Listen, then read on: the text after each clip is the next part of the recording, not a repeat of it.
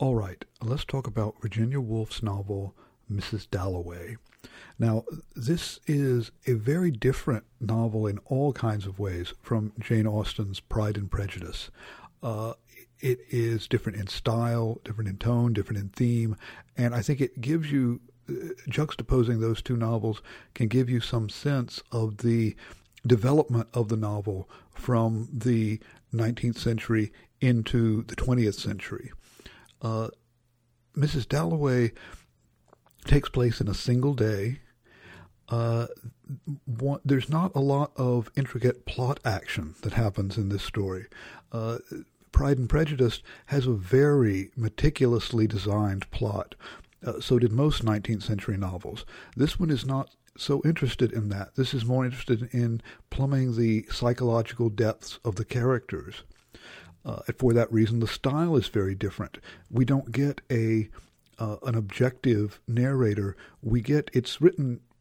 Technically it is written in third person, same as Pride and Prejudice, but it keeps dipping into the psychologies of different characters, mainly into Mrs. Dalloway, but as we'll see, many other characters as well. And so it begins, Mrs. Dalloway said she would buy the flowers herself. For Lucy had her work cut out for her. The doors would be taken off their hinges. Rumpelmeyer's men were coming. And then, thought Clarissa Dalloway, what a morning, fresh as if issued to children on a beach. So the first thing we see here, the kind of style where we get these kind of flashes. We don't know who Lucy is. Now, the footnote in the Norton Anthology tells you that, but the readers of the original book didn't have that. So, wait, Lucy had her work, so Lucy would usually buy the flowers, but now Mrs. Dalloway is going to do it. The doors are taking off their hinges. Rumpelmeyer's men were coming. So there's some big to-do happening. And it's a beautiful morning. What a lark, what a plunge. And she also thinks about the French... the French windows and plunged at Bourton into the open air. She mentions looking up until Peter Walsh said, musing among the vegetables. Was that it? I prefer men to cauliflowers. Was that it? So instantly we're inside Clarissa Dalloway's head. She's thinking about what a beautiful morning it is, but she's also thinking about her childhood and a friend she had a long time ago, Peter Walsh, who becomes very important in the novel. And she says he would be back from India one of these days. It turns out he will be very, very soon. And then look at the top of 2157. She stiffened a little on the curb, waiting for Duntail's van to pass. A charming woman, Scrope Purvis thought her, knowing her as one does know people who live next door to one in Westminster. A touch of the bird about her, of the jay, blue-green, light, vivacious, though she was over 50 and grown very white since her illness. There she perched, never seeing him, waiting to cross, very upright.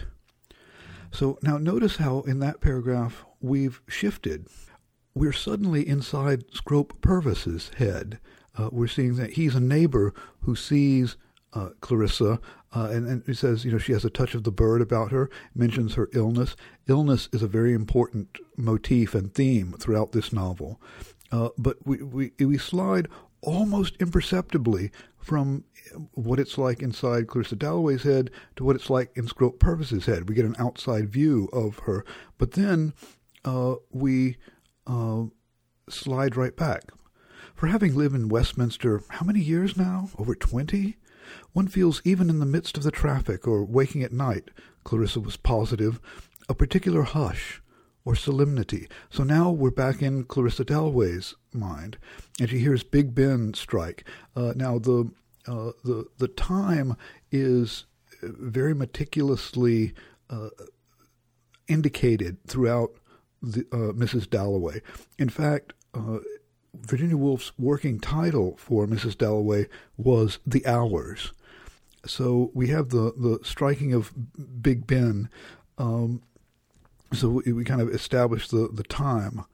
We also establish that it's life in London, and it's this moment of June. And she says, for it was the middle of June. The war was over, except for someone like Mrs. Foxcroft at the embassy last night eating her heart out because that nice boy was killed, and now the old manor house must go to a cousin. Or Lady Bexborough, who opened a bazaar, they said, with the telegram in her hand. John, her favorite, killed. But it was over, thank heaven. Over. So we're in London. It's middle of June. It's after World War I, which is the war. And notice she's thinking, from Clarissa's point of view, well, the war is over. Oh, yeah, except there seem to be ripple effects of the war. There are still tragedies that are going on from the war. And that will be another theme that becomes very important as the novel goes on. And we find out that Clarissa is giving a party. It's at the top of 2158. She says she's planning to kindle and illuminate, to give her party. And she runs into a friend, Hugh Whitbread. Good morning to you, Clarissa, said Hugh, rather extravagantly, for they had known each other as children. Where are you off to? I love walking in London, said Mrs. Dalloway. Really, it's better than walking in the country. They had just come up, unfortunately, to see doctors. Other people came to see pictures, to go to the opera, to take their daughters out. The Whitbreads came to see doctors. Time without number, Clarissa had visited Evelyn Whitbread in a nursing home. Was Evelyn ill again? Evelyn was a good deal out of sorts, said Hugh, intimating by a kind of pout or swell of his very well-covered, manly, extremely handsome, perfectly upholstered body. He was almost too well dressed always, but presumably had to be with his little job at the court. That his wife had some internal ailment, nothing serious, which, as an old friend, Clarissa Dalloway would quite understand without requiring him to specify. Ah, yes, she did, of course. What a nuisance.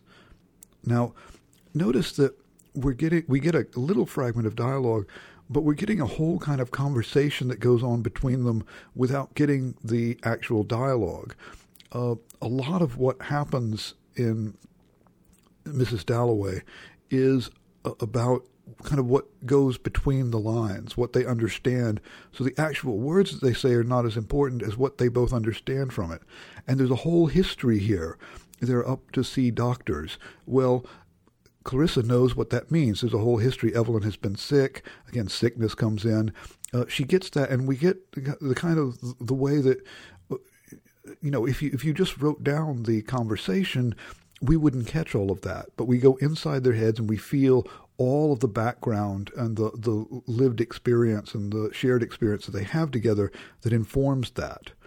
And we kind of build up information about the characters. Now, in Pride and Prejudice, Jane Austen will just come out and tell you things. This is what happened. Virginia Woolf doesn't do that. She makes you kind of piece this together. We find out a little bit more about Peter Walsh, that he had never, to this day, forgiven her for liking him. So there was some kind of relationship there. It talks on the next page how he scolded her, how they argued. So when they were younger, she knew him. They knew each other when they were younger, and they argued. So she would still find herself arguing in St. James Park, still making out that she had been right, and she had too, not to marry him. So this was a potentially very serious relationship. She turned down an offer of marriage. For in marriage, a little license, a little independence, there must be between people living together day in and day out in the same house, which Richard gave her. Richard must be her husband, right? Richard gives her this, and she him. Where was he this morning, for instance? Some committee? She never asked what. But with Peter, everything had to be shared, everything gone into, and it was intolerable. And when it came to that scene in the little garden by the fountain, she had to break with him, or they would have been destroyed, both of them ruined. Now, again, she doesn't tell us what the scene is. That's just creating suspense. We don't know about this. But also it's saying something about her relationships. Peter wanted to share too much. There was no independence. There was no space for herself. When she thinks a couple needs to give each other the space, she doesn't know exactly where her husband is. She didn't ask. That's okay. But Peter would have wanted to know every minute where she was. So she wouldn't have been able to deal with that. Again, we're slowly building this up. It's like the stream of her thoughts.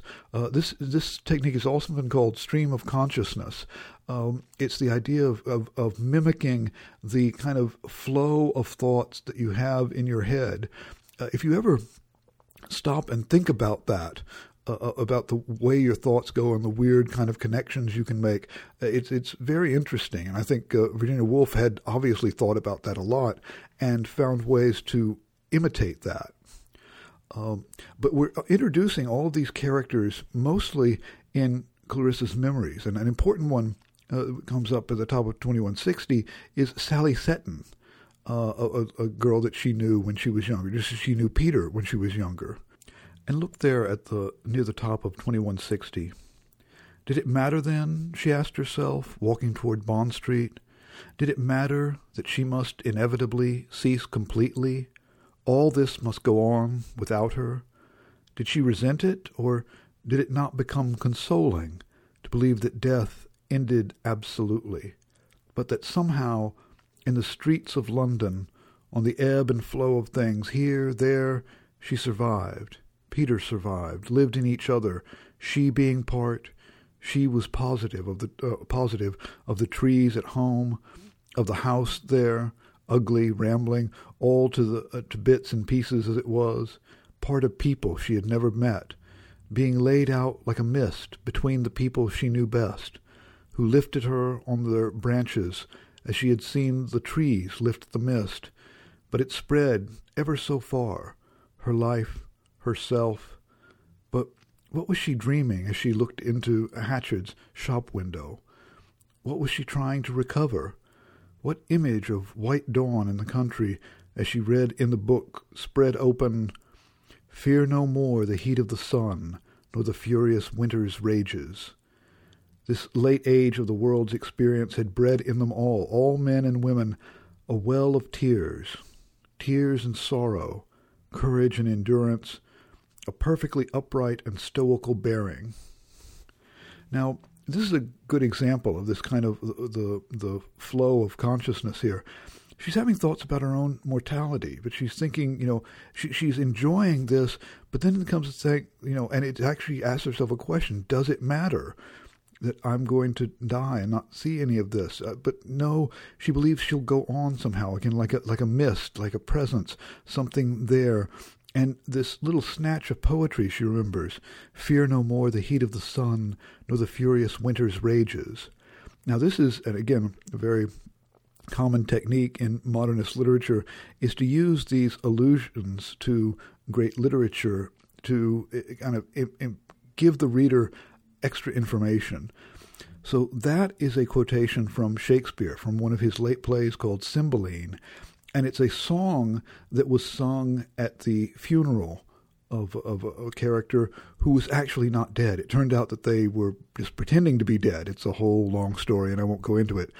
But the "fear no more the heat of the sun, nor the furious winter's rages" is what they're saying to a man who's dead. It says, now you don't have to worry about the heat of the sun anymore. You have passed all of those cares and those worries. And these meditations on death and mortality come up again and again, and that image of fearing the heat of the sun, as we'll see, comes up repeatedly as well. And then she goes on thinking about Lady Bexborough, and she contrasts herself with Lady Bexborough. She's different from her. She admires Lady Bexborough and wishes she could be like her, but she's very different. And then we also get, on the next page, she's thinking about Miss Kilman. Now, Miss Kilman is a friend of Mrs. Dalloway's daughter, Elizabeth, and Mrs. Dalloway does not like her. She says that she had her religious ecstasy made people callous. So did causes, dulled their feelings. For Miss Kilman would do anything for the Russians, starved herself for the Austrians, but in private inflicted positive torture, so insensitive was she, dressed in a green Macintosh coat. Year in, year out, she wore that coat. She perspired. She was never in the room for 5 minutes without making you feel her superiority, your inferiority. So this is another interesting technique of characterization. We're finding out a lot about Mrs. Dalloway by what she admires and what she dislikes.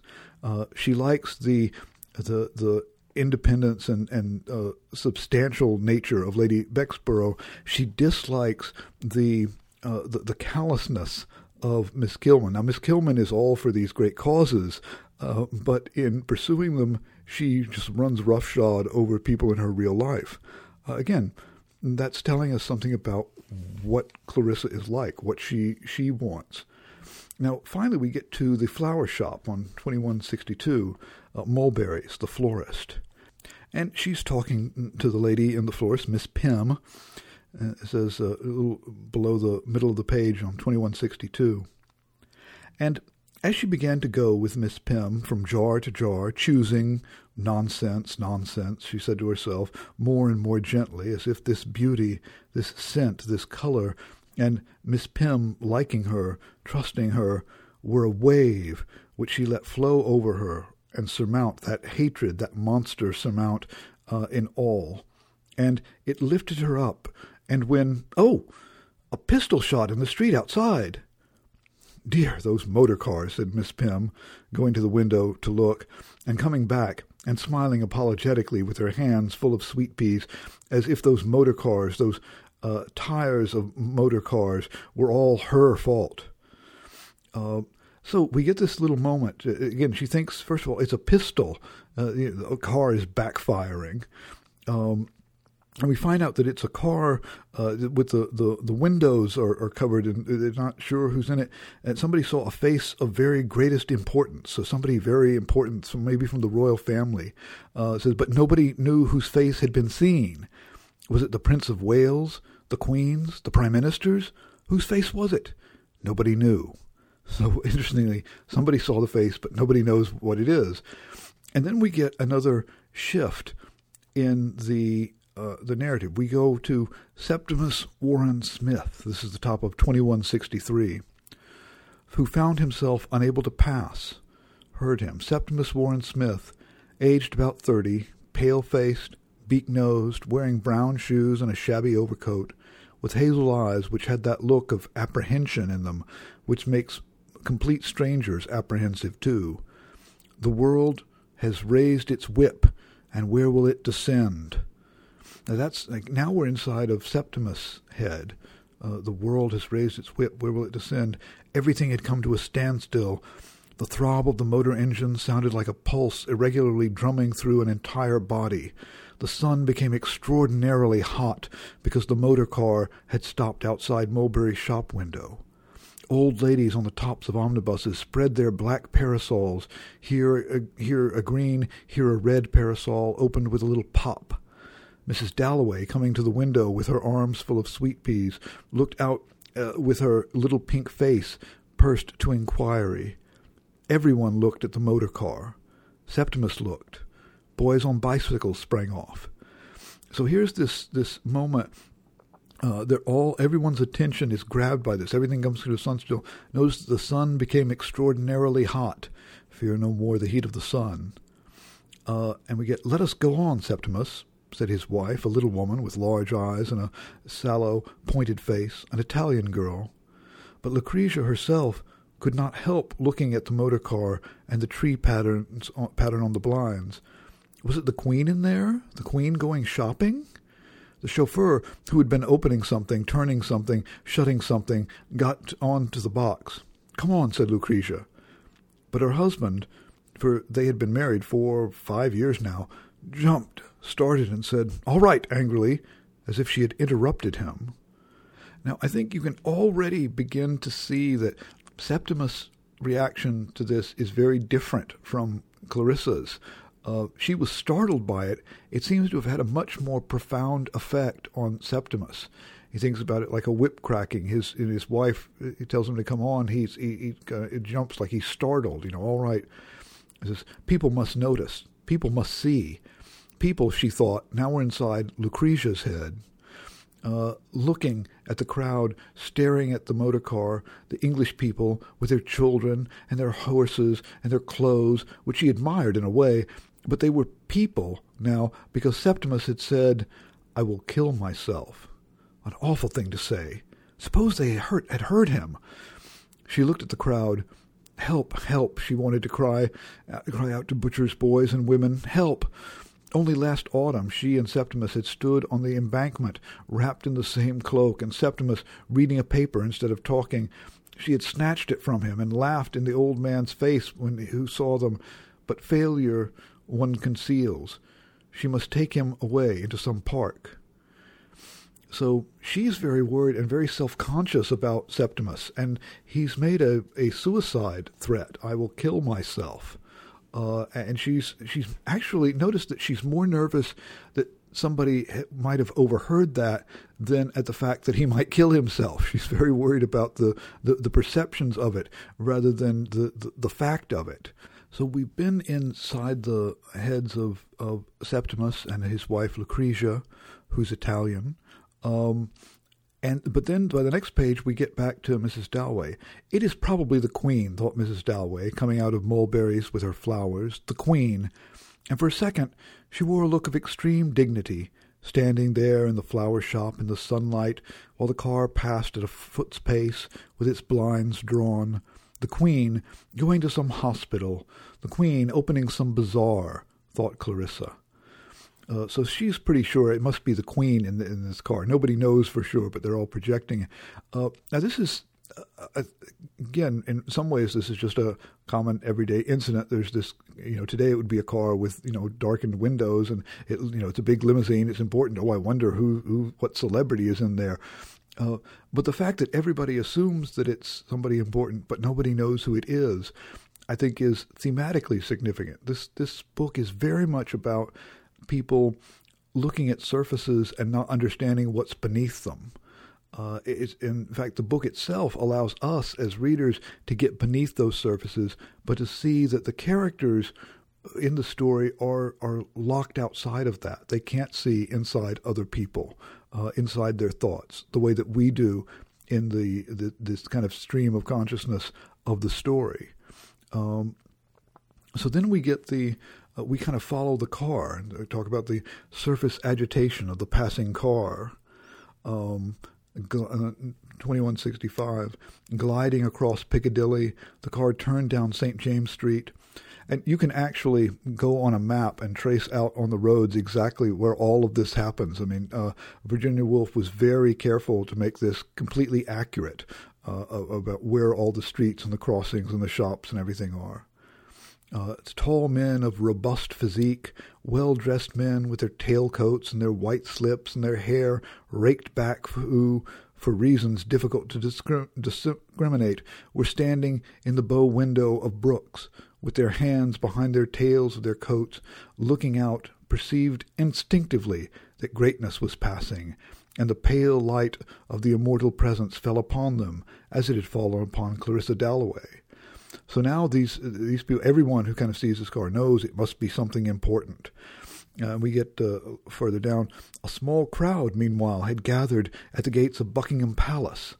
Listlessly, yet confidently, poor people, all of them, they waited, looked at the palace itself with the flag flying, at Victoria, billowing in her mound, admired her shelves of running water, her geraniums, singled out from the motor car in the mall, first this one, then that, bestowed emotion, vainly, upon commoners out for a drive, recalled their tribute to keep it unspent while this car passed and that, and all the time let rumor accumulate in their veins and thrill the nerves in their thighs as the thought of royalty looking at them, the Queen bowing, the Prince saluting, at the thought of the heavenly life divinely bestowed upon kings. So now we get kind of into the head of this group of people, this kind of these poor people who are kind of there around Buckingham Palace waiting for a glimpse of royalty. So they're all doing it. We get some specific ones. We find Sarah Bletchley, Emily Coates, the car coming on. And then in the middle of 2166, we get the sound of an airplane bored ominously into the ears of the crowd. There it was, coming over the trees, letting out white smoke from behind, which curled and twisted acutely, writing something, making letters in the sky. Everyone looked up. So now we've got another moment. We had a moment when the car backfired, when all the attention was on this singular event. And now we've got another one. Everyone is looking at this plane doing the skywriting. They said it was making letters, but what letters? And they all have different opinions. Glaxo, Crimo, Toffee. Some people think that's an E. Notice that they hear the bell striking 11, so we know this is at 11 o'clock. And notice that there's no agreement about what the letters are. Here again, this is a thematically significant thing, that even this group of people that perceive the very same thing can't agree what it is or what it means or what it signifies. That's another big theme in this book about interpretation and the different interpretations that people with different points of view will have. And then we get back to Lucretia, page 2167. Lucretia Warren Smith, sitting by her husband's side on a seat in Regent's Park in the Broad Walk, looked up. Look, Septimus," she cried, for Dr. Holmes had told her to make her husband, who had nothing whatever seriously the matter with him, but was a little out of sorts, take an interest in things outside himself. All right, so now the doctor who says nothing is wrong with him, he is just a little out of sorts, but you're trying to draw him out, to notice things. So, thought Septimus, now we're in his head, looking up, they are signaling to me. Not indeed in actual words, that is, he could not read the language yet, but it was plain enough. This beauty, this exquisite beauty, and tears filled his eyes as he looked at the smoke words languishing and melting in the sky and bestowing upon him their inexhaustible charity and laughing goodness, one shape after another of unimaginable beauty, and signaling their intention to provide him for nothing, forever, for looking merely, with beauty, more beauty. Tears ran down his cheeks. So again, there's something, Septimus doesn't seem to have what you might consider normal reactions to things. Most people seeing skywriting don't look at it and cry at it being so beautiful. But he does. It's like even though he doesn't even knows he can't even read it yet, but just the fact of it, making these shapes in the air, and it's just beautiful, so beautiful that it makes him cry. And then a little further down, happily, Lucretia, put her hand with a tremendous weight on his knee, so that he was weighted down, transfixed. Or the excitement of the elm trees, rising and falling, with all their leaves alight, and the color thinning and thickening from blue to the green of a hollow wave, like plumes on horses' heads, feathers on ladies, so proudly they rose and fell, so superbly, would have sent him mad. But he would not go mad. He would shut his eyes. He would see no more. So all of this stimulation, the letters in the sky, the trees moving in the breeze, the feel of his wife's hand on his knee, is too much for them. He has to close his eyes, shut it out, or he'll just go crazy. Says, but they beckoned. Leaves were alive, trees were alive, and the leaves being connected by millions of fibers with his own body.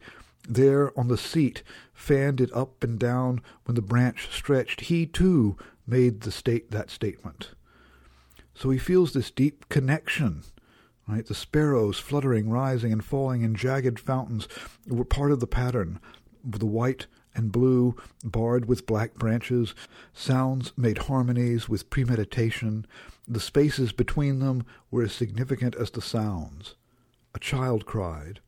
Rightly far away a horn sounded. All taken together meant the birth of a new religion. "Septimus," said Regia. He started violently. "People must notice." So he's acting kind of strange, and again, she's particularly worried because people are going to notice. You're freaking out here. On top of 2168. For she could stand. I am going to walk to the fountain and back. Said, for she could stand it no longer. Dr. Holmes might say there was nothing the matter. Far rather would she that he were dead. She could not sit beside him when he stared so and did not see her and made everything terrible. Sky and tree, children playing, dragging carts, blowing whistles, falling down, all were terrible. And he would not kill himself. And she could tell no one. Septimus has been working too hard. That was all she could say to her own mother. So now we find out that he would not kill himself, but Septimus had fought. So he's a veteran of World War I. He was brave. He was not Septimus now. She put her on her lace collar. She put on her new hat, and he never noticed. And he was happy without her. Nothing could make her happy without him. Nothing. He was selfish. So men are. For he was not ill. Dr. Holmes had said there was nothing the matter with him. She spread her hand before her. Look. Her wedding ring slipped. She had grown so thin. It was she who suffered. But she had nobody to tell. So we find out, again, she's from Italy. She left her family to be with him. She married him in Italy. And now has come to England and feels very isolated and alone. We're getting into her head, and she's confused. She says, there's nothing wrong with him. The doctors say so. He's just being selfish. We get, again, really inside of her head and her dealing with this and not understanding that obviously he's got some deep psychological problems, most probably because of the war. And so we get her internal monologue here. I am alone. I am alone. And it says she was his wife, married years ago in Milan, his wife, and would never tell that he was mad. So she's trying to convince herself that he's not crazy, but she kind of knows that he is. There's something wrong with him. And then we snap back into Septimus's point of view. Men must not cut down trees. There is a God. He noted such revelations on the back of envelopes. Change the world. No one kills from hatred. Make it known. He wrote it down. He waited. He listened. A sparrow, perched on the railing opposite, chirped, Septimus, Septimus, 4 or 5 times, over, and went on, drawing its notes out to sing freshly and piercingly in Greek words how there is no crime, and joined by another sparrow, they sang in voices prolonged and piercing in Greek words from trees in the meadow of life beyond a river where the dead walk, how there is no death. Okay, so he's almost hallucinating here. The sound of the sparrow sounds like his name. Then he imagines them speaking Greek, talking about death. He says there was his hand. There the dead. So he's looking. He sees, now is my hand, and there are the dead. White things were assembling behind the railings opposite. He dared not look. Evans was behind the railings. What are you saying? Said Reza suddenly, sitting down by him. Interrupted again. She was always interrupting. So now, again, Evans, who the hell is Evans? It sounds like he's somebody who's dead. So we understand that he's definitely disturbed here. He's not responding to the world around him in a rational way. And his wife keeps telling him to look. Said Dr. Holmes had told her to make him notice real things. Go to a music hall, play cricket. That was the very game, Dr. Holmes said. A nice out-of-doors game. The very game for her husband. Look, she repeated. And then we get into Septimus's head. Look, the unseen bade him.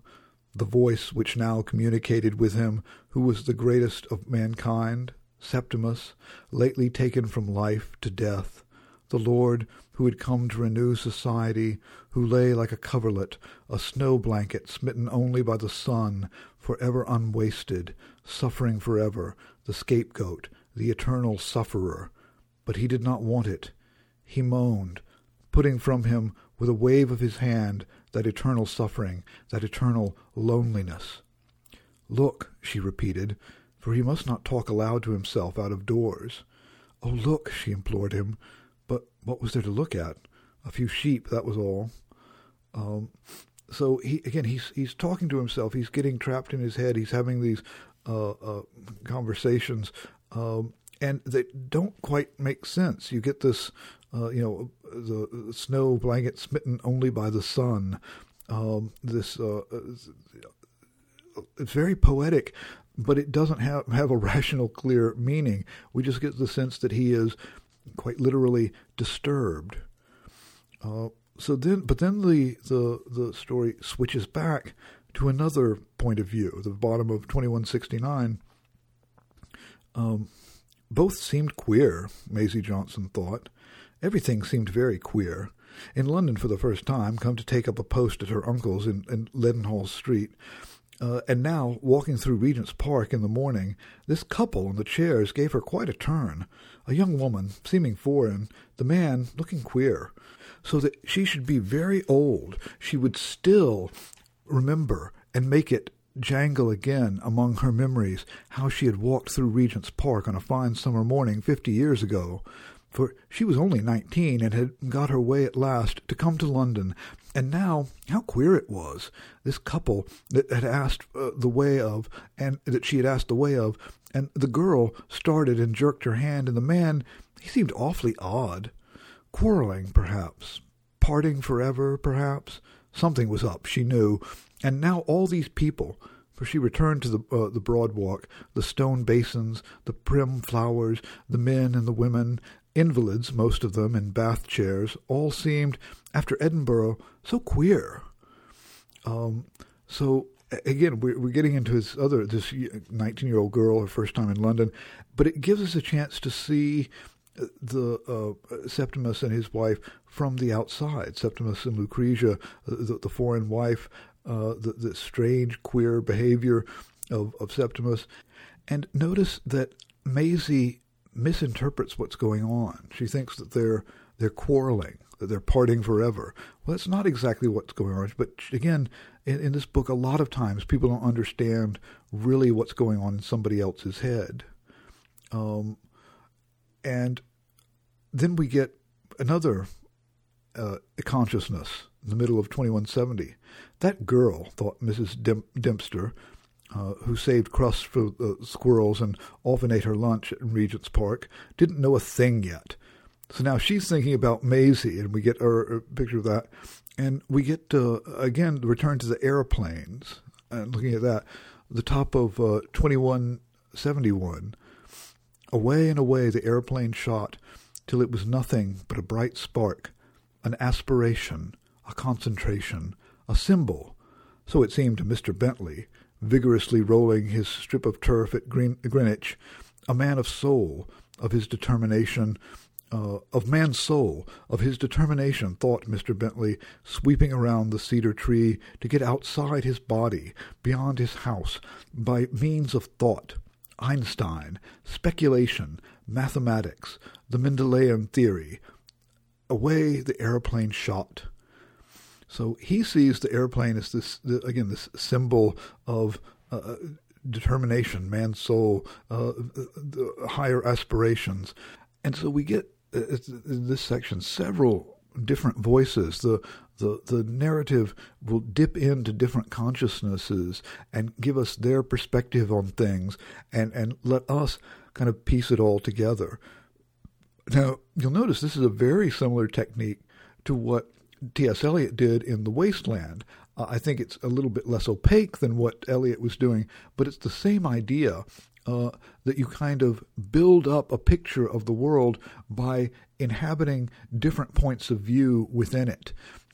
And also, it's shown us that people have radically different points of view of the same thing, whether it's the car backfiring or what letter the plane is writing. The way that Septimus seems to have a very different internal life than his wife is able to understand. She can't reach him. And if you remember, the reason that Clarissa Dalloway said she didn't want to marry Peter was that there would be no private space. She wouldn't give him a room to herself. And here we have Lucrezia desperately trying to get into Septimus's private space and not being able to. So those kinds of echoes and correspondences go on throughout the novel as well. All right. Well, I hope as you go on in the novel, you kind of will, now that you've kind of gotten the feeling for how Virginia Woolf is telling the story, that you'll be able to pick up on these things and notice she doesn't give a lot of overt signals of when she's moving from one consciousness to another. But often, she will tell the character and say they thought so and so, and that should be a signal to you, a little flag. Okay, we're in this character's head. And in the next section that we're going to read, it's pages 2171 through 2191, so the next 20 pages of the book. We're going to see Clarissa Dalloway not out in London, but in her own house. And we're going to get more memories of her past, and particularly the relationships she had with people she knew when she was young. Look at the two major relationships are with Peter and Sally. And think about the similarities and differences between those two relationships. We're also going to meet Peter. He will come in, and we will spend quite a bit of time in his head as well. And think about how he is different from the other characters that we looked at. How he's different from Clarissa. How he's different from Septimus. What his kind of worldview or contribution to all of this is. All right. Well, thank you for your attention, and we will talk about the next section of Mrs. Dalloway next time.